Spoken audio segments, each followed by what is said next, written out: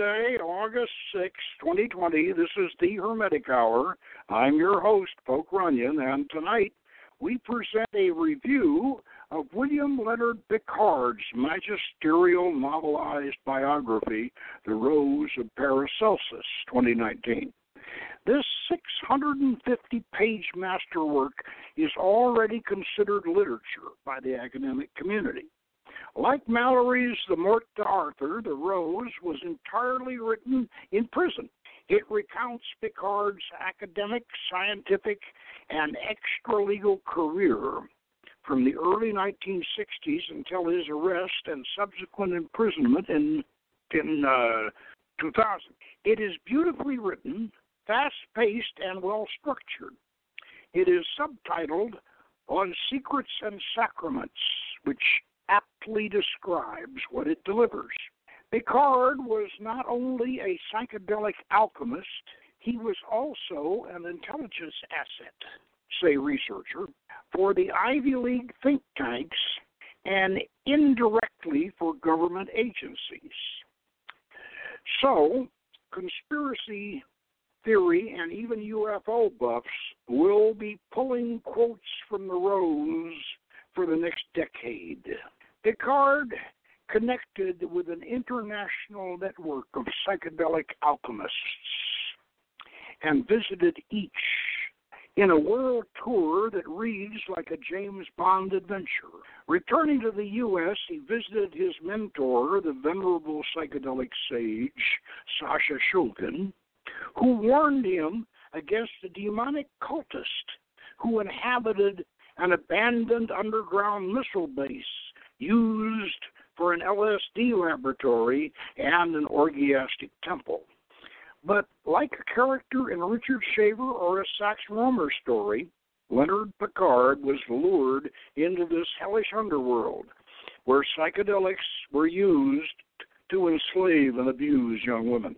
And because this cult had better government connections than Pickard, he was set up to take the rap for their criminal activities. He was given 2 life sentences in federal prison. Fortunately, he has just been released, and we hope you will be listening to this broadcast. So, for all of us, turn on, tune in, and we'll learn what's under the rose. Now, reviewing this book is a challenge. Leonard Pickard's The Rose of Paracelsus is a complex masterpiece of modern English literature and should require more than one reading to be fully comprehended. However, I have a weekly radio broadcast devoted to the Hermetic arts and current works in that field, so I had to settle for one reading of this magisterial work, and I hope to revisit The Rose on a future broadcast, hopefully with Maestro Pickard as a call-in guest. So, with that disclaimer declared, let us proceed. The author used Thomas de Quincey's parable of Paracelsus and the Rose, as recounted by Jorge Luis Borges in his Collected Fictions, 1998, as his title, leading readers to suppose that his biographical novel has a similar message. Well, this is a fair assumption. In the original parable, the aged Paracelsus' alchemical path has evolved from laboratory work into Kabbalistic mysticism. His legendary palinogenesis experiment, resurrecting a rose from its ashes, is actually a subjective magical vision, not a Cartesian physical reality. In the parable, Paracelsus refuses to demonstrate this phenomenon to a would-be apprentice because the vision was subjective and the young man was not prepared to experience it. After the would-be student had departed, the old alchemist took up the ashes of the rose and conjured them into the vision of the flower which he alone could appreciate. In Leonard Pickard's version of The Rose of Paracelsus, alchemical laboratory work has evolved into a Kabbalah of molecular chemistry and the invention and use of psychedelic agents, primarily LSD and its variations. And like old Paracelsus's Kabbalah, the new sacraments produced and encouraged mystic visions. Allegorically, we might say that they have resurrected the rose. Now, before we get into the story, let's get into the author. William Leonard Pickard could be described as an elite intellectual establishment insider. He was deputy director of UCLA's Drug Policy Research Program. But he was then arrested and in prison for manufacturing LSD. After prison, he spent 5 years as a Buddhist monk. And while meditating, he applied to Harvard and was accepted. He eventually graduated from Harvard's Kennedy School of Government and had attended similar think tanks at Princeton and Stanford. While at Harvard, he traveled around the world investigating illegal drug trafficking and meeting psychedelic alchemists of a secret international network whose mission is to raise human consciousness for the new millennium. We should also keep in mind that Leonard is a romantic with a penchant for Victorian-age literature. And like Haji Baba, he was always in love, and his writing style reflects this romanticism. Perhaps the best previous effort in self-fictionalizing is T.E. Lawrence's The Seven Pillars of Wisdom, 1922. Lawrence was also a romantic intellectual who became a dangerous insider. Now, the Rose of Paracelsus is nonlinear, and it's hoped that at some future time we may have an annotated edition with a timeline so we can put events and episodes in proper sequence. Conversely, the fictional format offers some privacy to the author, so a rigid timeline might not be forthcoming. Well, let's summarize the story the way we have it. We begin at Esalen and Big Sur on the Pacific coast of California, a favorite campground for the psychedelic community during the 1960s. It is a moonlit evening around the campfire when Leonard receives a visionary visit from a pagan goddess who warns him, "They are coming for you." This vision segues into a meeting with the first of the 6 psychedelic alchemists of the international network, who all have colors for code names. Crimson, who is the network's security specialist, joins him at the fire pit and gives him a drink of mango juice, which promptly induces an altered state, during which Crimson describes the network and their purpose and style of operation. This scene takes place while Leonard is attending Harvard's Kennedy School. It is an opener for the scenario of his quest to find and connect with the mysterious 6 adepts around the world. And as soon as this is established, we backtrack to his time in the Zen monastery following his prison sentence. Zen is wonderful rehabilitation. He discovers the wonders of the calm mind and is healed from the ravages he suffered as a young poetic intellectual penned up with hardened criminals for 5 years. He is not only healed, he is disciplined both spiritually and morally. He applies for entrance in Harvard Medical School and is accepted. He specializes in drug addiction programs and is soon transferred to the Kennedy School, which is a prep for government service at the State Department and other agencies. It is one of several such schools which share reciprocity, Yale, Princeton, and Stanford. We are given a very enlightening and in-depth account of Harvard's Kennedy School and its students and faculty. We also learn about the traditions and history of this first American university. There are several very bright young women students in Leonard's class, and he follows their relationships with his male friends with almost too much intimacy, sliding from first person to omnipotent narrative style to describe their love affairs. We are given the impression that he himself was romantically unconnected during his Harvard years. He later fell deeply in love with one of the European women in the International Psychedelic Network and apparently married her, or at least had a child by her. But this is part of the story that's obscured by the tragic events described at the climax of the narrative. Most of Leonard's travels and adventures with the foreign adepts of the secret network took place while he was still an undergraduate at the Kennedy School. He visited the capitals of Europe to meet with drug enforcement officials in his capacity as a drug policy researcher and consultant. The alchemical adepts would apparently know his itinerary and surprise him. He meets indigo in Salzburg and is given a history of the Six. It evolved from the 1960s Brotherhood of Love and had managed to acquire sufficient influence to continue clandestine operations worldwide. When he visits Berlin, he is contacted by Vermilion, an adept who specializes in psychedelic aphrodisiacs and who inhabits a huge estate. Vermilion has a pair of bisexual concubines called V1 and V2, who entertain their master and Leonard with exhibitions of lesbian love and individual tantric yoga sessions. Both the V-girls dress like fashion models and pose constantly, like the enigmatic Volnavia in Dr. Vibes, if you remember that film. Leonard encounters Vermilion and his harem again in Southeast Asia when they are accompanied by B3. This third siren takes a special interest in Leonard, and they form a bond. While in Burma, he gets her pregnant, and after they part company, Leonard writes her a series of poignant love letters, which she eventually sends back to him. I think that B3 actually could be better described as a geisha, as a Japanese geisha girl who is also a Buddhist nun. That's quite a combination. The scenes with Vermilion and the V-girls are certainly erotic, but they are nearly eclipsed by the Adept Indigo's guided tour of the red light district of Amsterdam. This is like a Disneyland ride designed by Hieronymus Bosch. But there again, we sense the author's sympathy for abused women and children.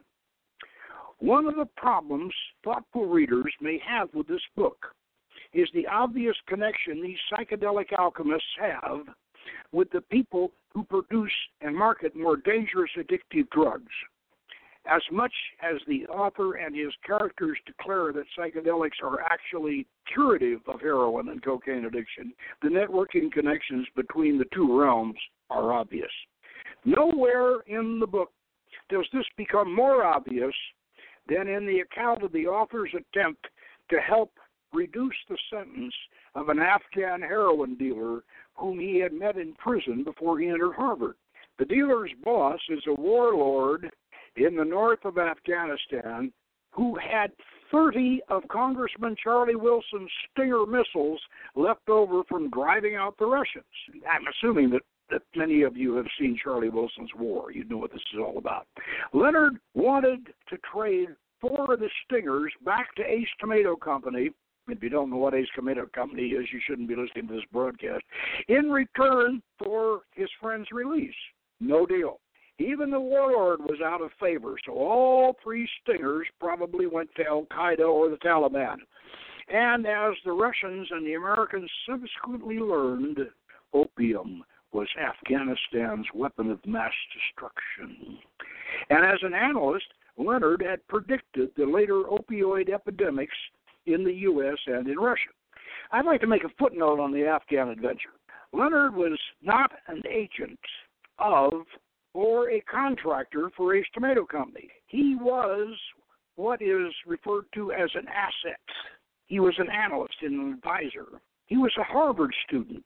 And the disturbing thing about this incident is that it calls attention to the power and influence of these Ivy League government schools. It makes us shudder to think that the frat boys at Animal House had their fingers on the button. Remember, Animal House was created by the Harvard Lampoon. Perhaps we should put Harvard's Kennedy School on double secret probation. And if you've seen Animal House, you know what that's all about. Eventually, Leonard contacts the most informative of the 6 alchemists, Cobalt. Cobalt is a futurist and the revealer of the mysteries. Although he does not use the term cryodynamics, he gives the impression that the network is a sort of a second foundation, concerned with the manipulation of human progress. Their primary mission being the universal raising of human consciousness with psychedelics, leading to the evolution of a new human species. Compare this to the same vision in Dan Brown's Origin, where the new human is a cyborg advanced by implants, nanotech, and artificial intelligence. He is Homo technicus, where Cobalt is predicting Homo psychedelicus. I might footnote this with a plug for our Hermetic Hour. If you need to get a grasp on futurism, cleodynamics, and the Foundation, we have lectures on these subjects in the archives. Just go to http://www.blogtalkradio.com/the Hermetic Hour and go through the abstracts on file. Cobalt goes on to reveal a UFO contact. He describes a shutdown of the Internet that caused a panic in governments worldwide, followed by a huge drop of highly encrypted data which no government agency or think tank was able to decipher. This is reminiscent of Philip K. Dick's Valis. Cryptologists even relate the code to ancient Sumerian clay seals. But finally, Cobalt reveals that an ancient text is the key. Leonard wonders, is it the Bible, the Koran, the Popol Vuh? But then Cobalt hands him an old leather-bound copy of Pliny the Elder in Latin. Leonard thinks this is ridiculous until he discovers a cipher manuscript concealed under the end papers of the book, which launches another round of code breaking. And we are never told what the final revelation is. It is another of Cobalt's shaggy dog stories. Cobalt enigmatically suggests that the network may exist in multiple dimensions, parallel worlds, or Buddhist hells, or Shaver simultane. But this is perhaps metaphoric. Leonard asks Cobalt what would happen if one of the six were arrested. Cobalt says that the network would shut down until the situation was rectified by Magenta, their sergeant-at-arms. At this point, almost on a psychic cue, Cobalt, like Obi-Wan Kenobi in Star Wars, senses a disturbance in the Force. He tells Leonard that the network's alchemist in America has been compromised and his laboratory stolen. It may have fallen into the wrong hands, those of some charlatan or mountebank, he says. Later, Leonard finds that a huge quantity of the base chemical for LSD has been stolen along with the laboratory. He then asks Cobalt the final mystery. Who is the sixth adept? We have crimson, magenta, indigo, cobalt, and vermilion. Who's the sixth adept? Cobalt fixes him with a quizzical stare and chuckles. You really don't know? And, of course, the reader assumes that Cobalt is implying it's you, dummy.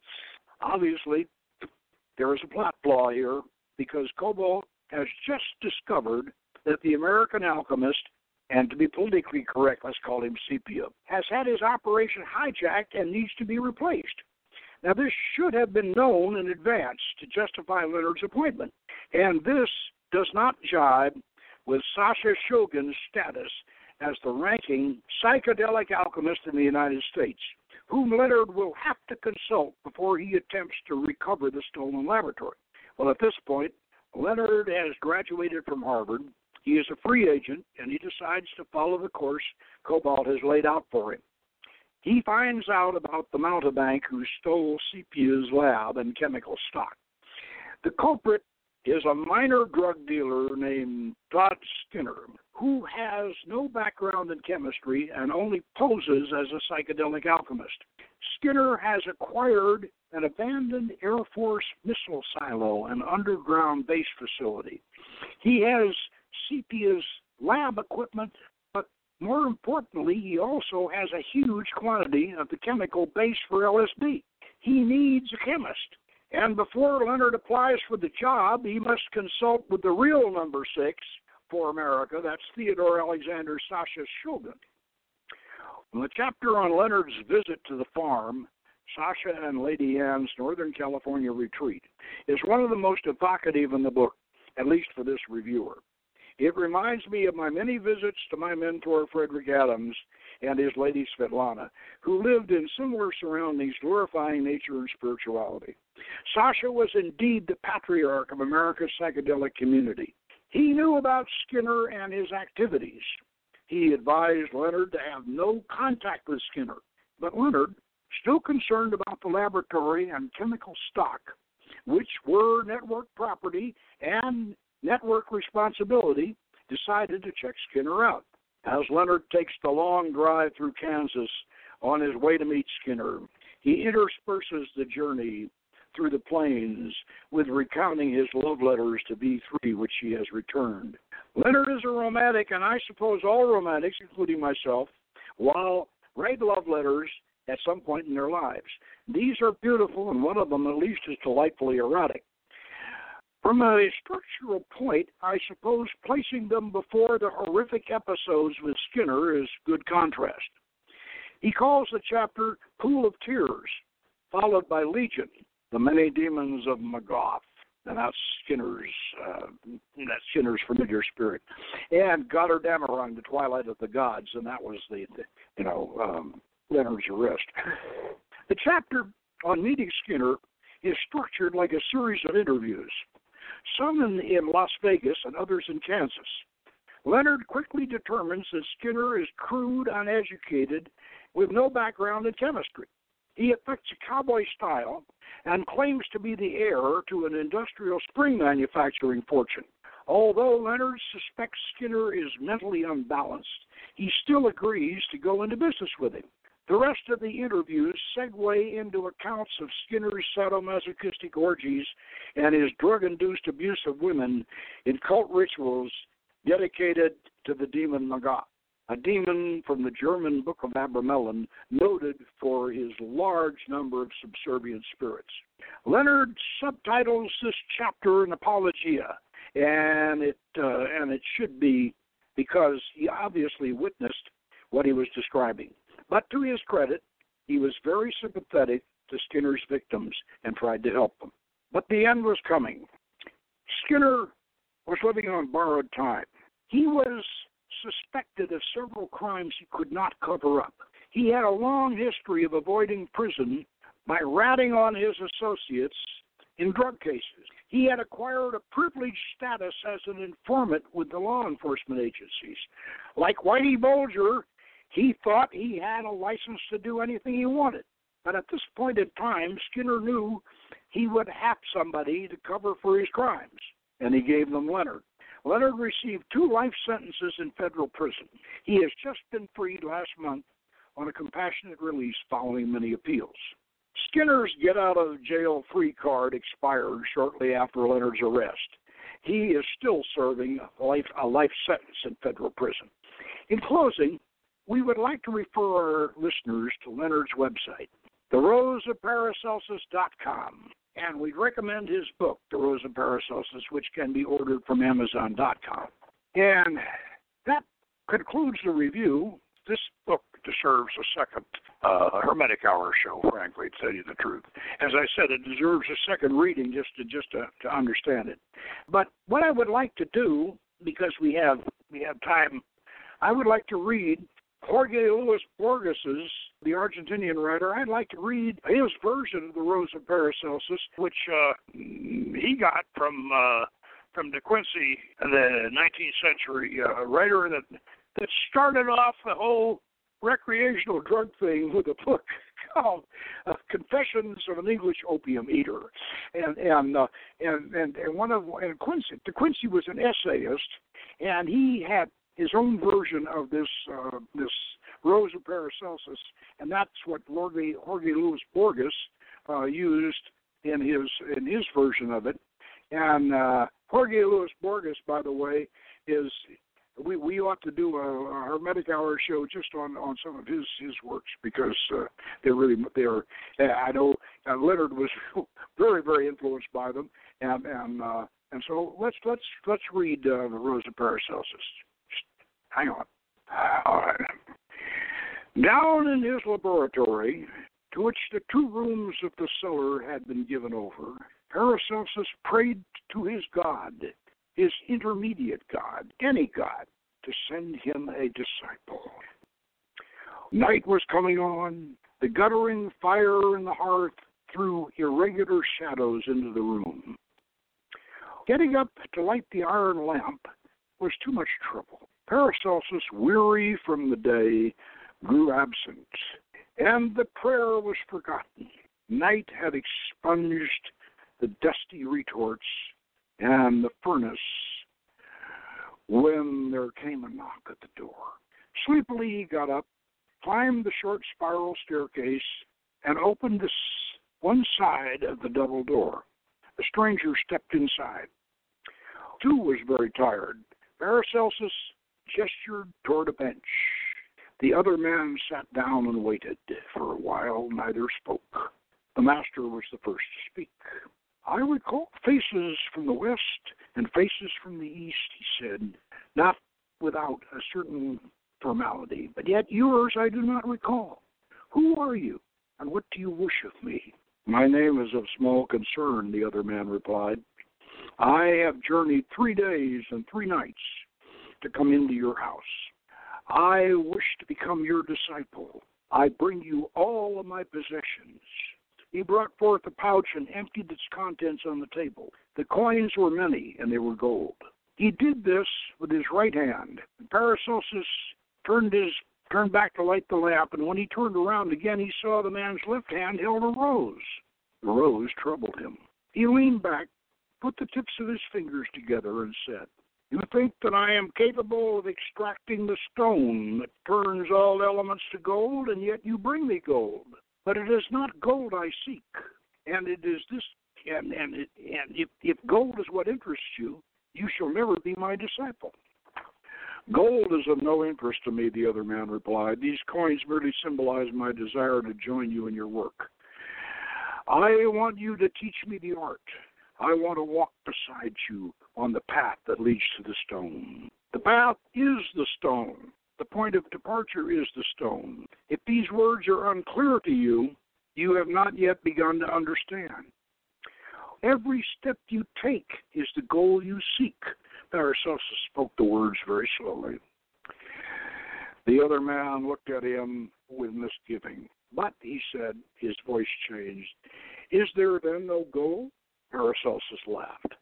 My detractors, who are no less numerous than imbecilic, say that there is not, and they call me an impostor. I believe they are mistaken, though it is possible that I am deluded. I know there is a path.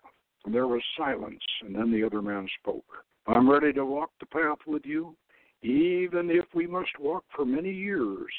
Allow me to cross the desert. Allow me to glimpse, even from afar, the promised land, though the stars prevent me from setting foot upon it. All I ask is proof before we begin the journey. When? Said Paracelsus uneasily. Now, said the disciple with brusque decisiveness. They had begun their discourse in Latin, and now they were speaking German. The young man raised a rose into the air. You are famed, he said, for being able to burn a rose to ashes and make it emerge again by the magic of your art. Let me witness that prodigy. I ask that of you, and in return I will offer up my entire life. You are credulous, the master said. I have no need of credulity.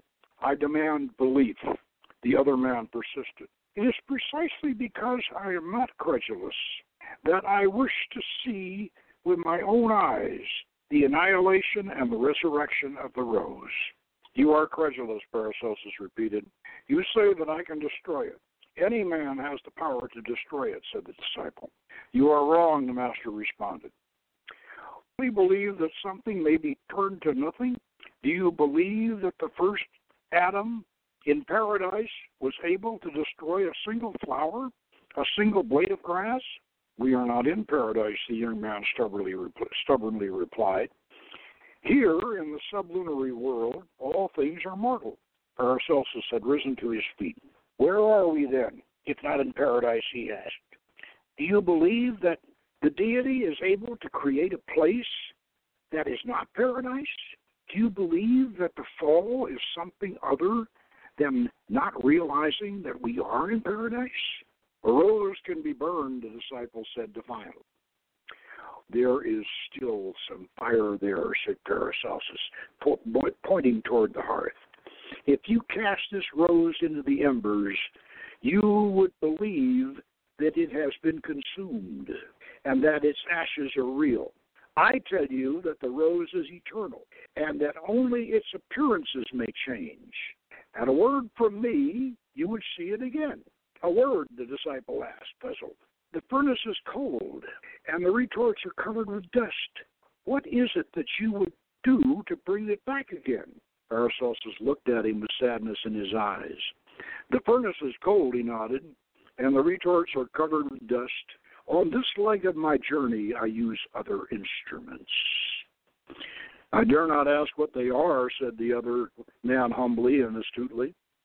I am speaking of that instrument used by the deity to create the heavens and the earth and the invisible paradise in which we exist, but which original sin hides from us. I'm speaking of the Word, which is taught to us by the science of the Kabbalah. I ask you, the disciple coldly said, if you might be so kind as to show me the disappearance of the rose. It matters not the slightest to me whether you work with alembics or with the Word. Paracelsus studied for a moment, and then he spoke. If I did what you ask, you would say that it was an appearance cast by magic upon your eyes. The miracle would not bring you the belief you seek. Put aside, then, the rose. The man looked at him, still suspicious. Then Paracelsus raised his voice.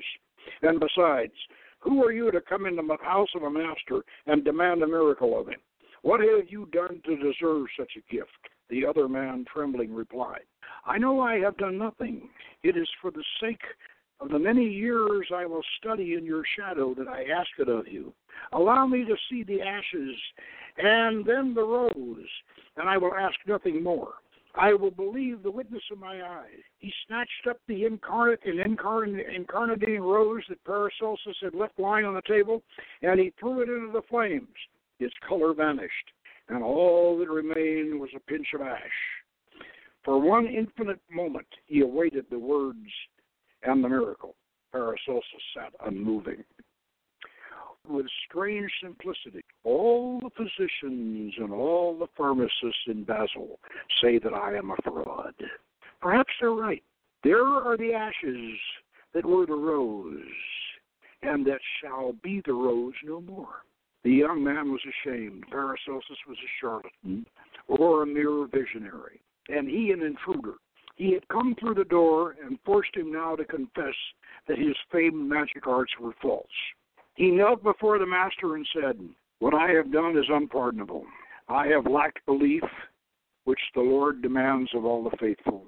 Let me then continue to see ashes. I will come back again when I am stronger, and I will be your disciple. And at the end of the path, I will see the rose. He spoke with genuine passion, but that passion was the pity he felt for the aged master, so venerated, so inveighed against, so renowned, and therefore so hollow. Who was he, Johannes Grisbach, to discover with sacrilegious hand that behind the mask was no one? Leaving the gold coins would be an act of almsgiving to the poor. He picked them up again and went out. Paracelsus accompanied him to the foot of the staircase and told him he would always be welcome in that house. Both men knew that they would never see each other again. Paracelsus was then alone. Before putting out the lamp and returning to his weary chair, he poured the delicate fistful of ashes from one hand to another, and he whispered a single word, and the rose appeared again. That's the story of the Rose of Paracelsus. And quite frankly, I think we would have done a Hermetic Hour show just on what I just read you. Even if I hadn't read Leonard's book, because that story is the whole story of magic, as Paracelsus tried to explain, his alchemy finally evolved to visionary magic, and that was Kabbalah, and of course the formula won't work unless you spend years studying the Kabbalah and magic, so that you can do the visualization. I will explain that by saying that the master Franz Barden wrote a book called The Key to the True Kabbalah. Now, I don't particularly want to recommend the book because what Franz Barden did was he took the Sefer Raziel and took all the three-letter Kabbalistic formulas in the Sefer Raziel, and he translated them into the German alphabet. And so it's a bit cumbersome for American and British students. But what's important in Barden's book, The Key to the True Kabbalah, is the pronunciation of the fourfold name. And what Barden explains is the pronunciation, and that pronunciation of the fourfold name by which creation was accomplished, which is a magical formula. It's called the Tetragrammaton. Barden explained that you take each of the four letters and you visualize them in color, and you visualize them in the color scales of the four-dimensional worlds of the Kabbalah, because the tree of life exists in literally in four dimensions, and the formula descends. It descends through the dimensions and down through the tree. So, if you want to use the fourfold name, the Tetragrammaton, as a creative force, you need to visualize while you're pronouncing it, because this is the name that's not supposed to be pronounced except for very, very strong magical purposes. So the true pronunciation of it has to be visualized in color, the letters, in all four of the dimensions. And then when you do that, then you can use that as a creative formula. And that explains the word that Paracelsus was using. And but it's not just the word, it's the whole process of magical visualization.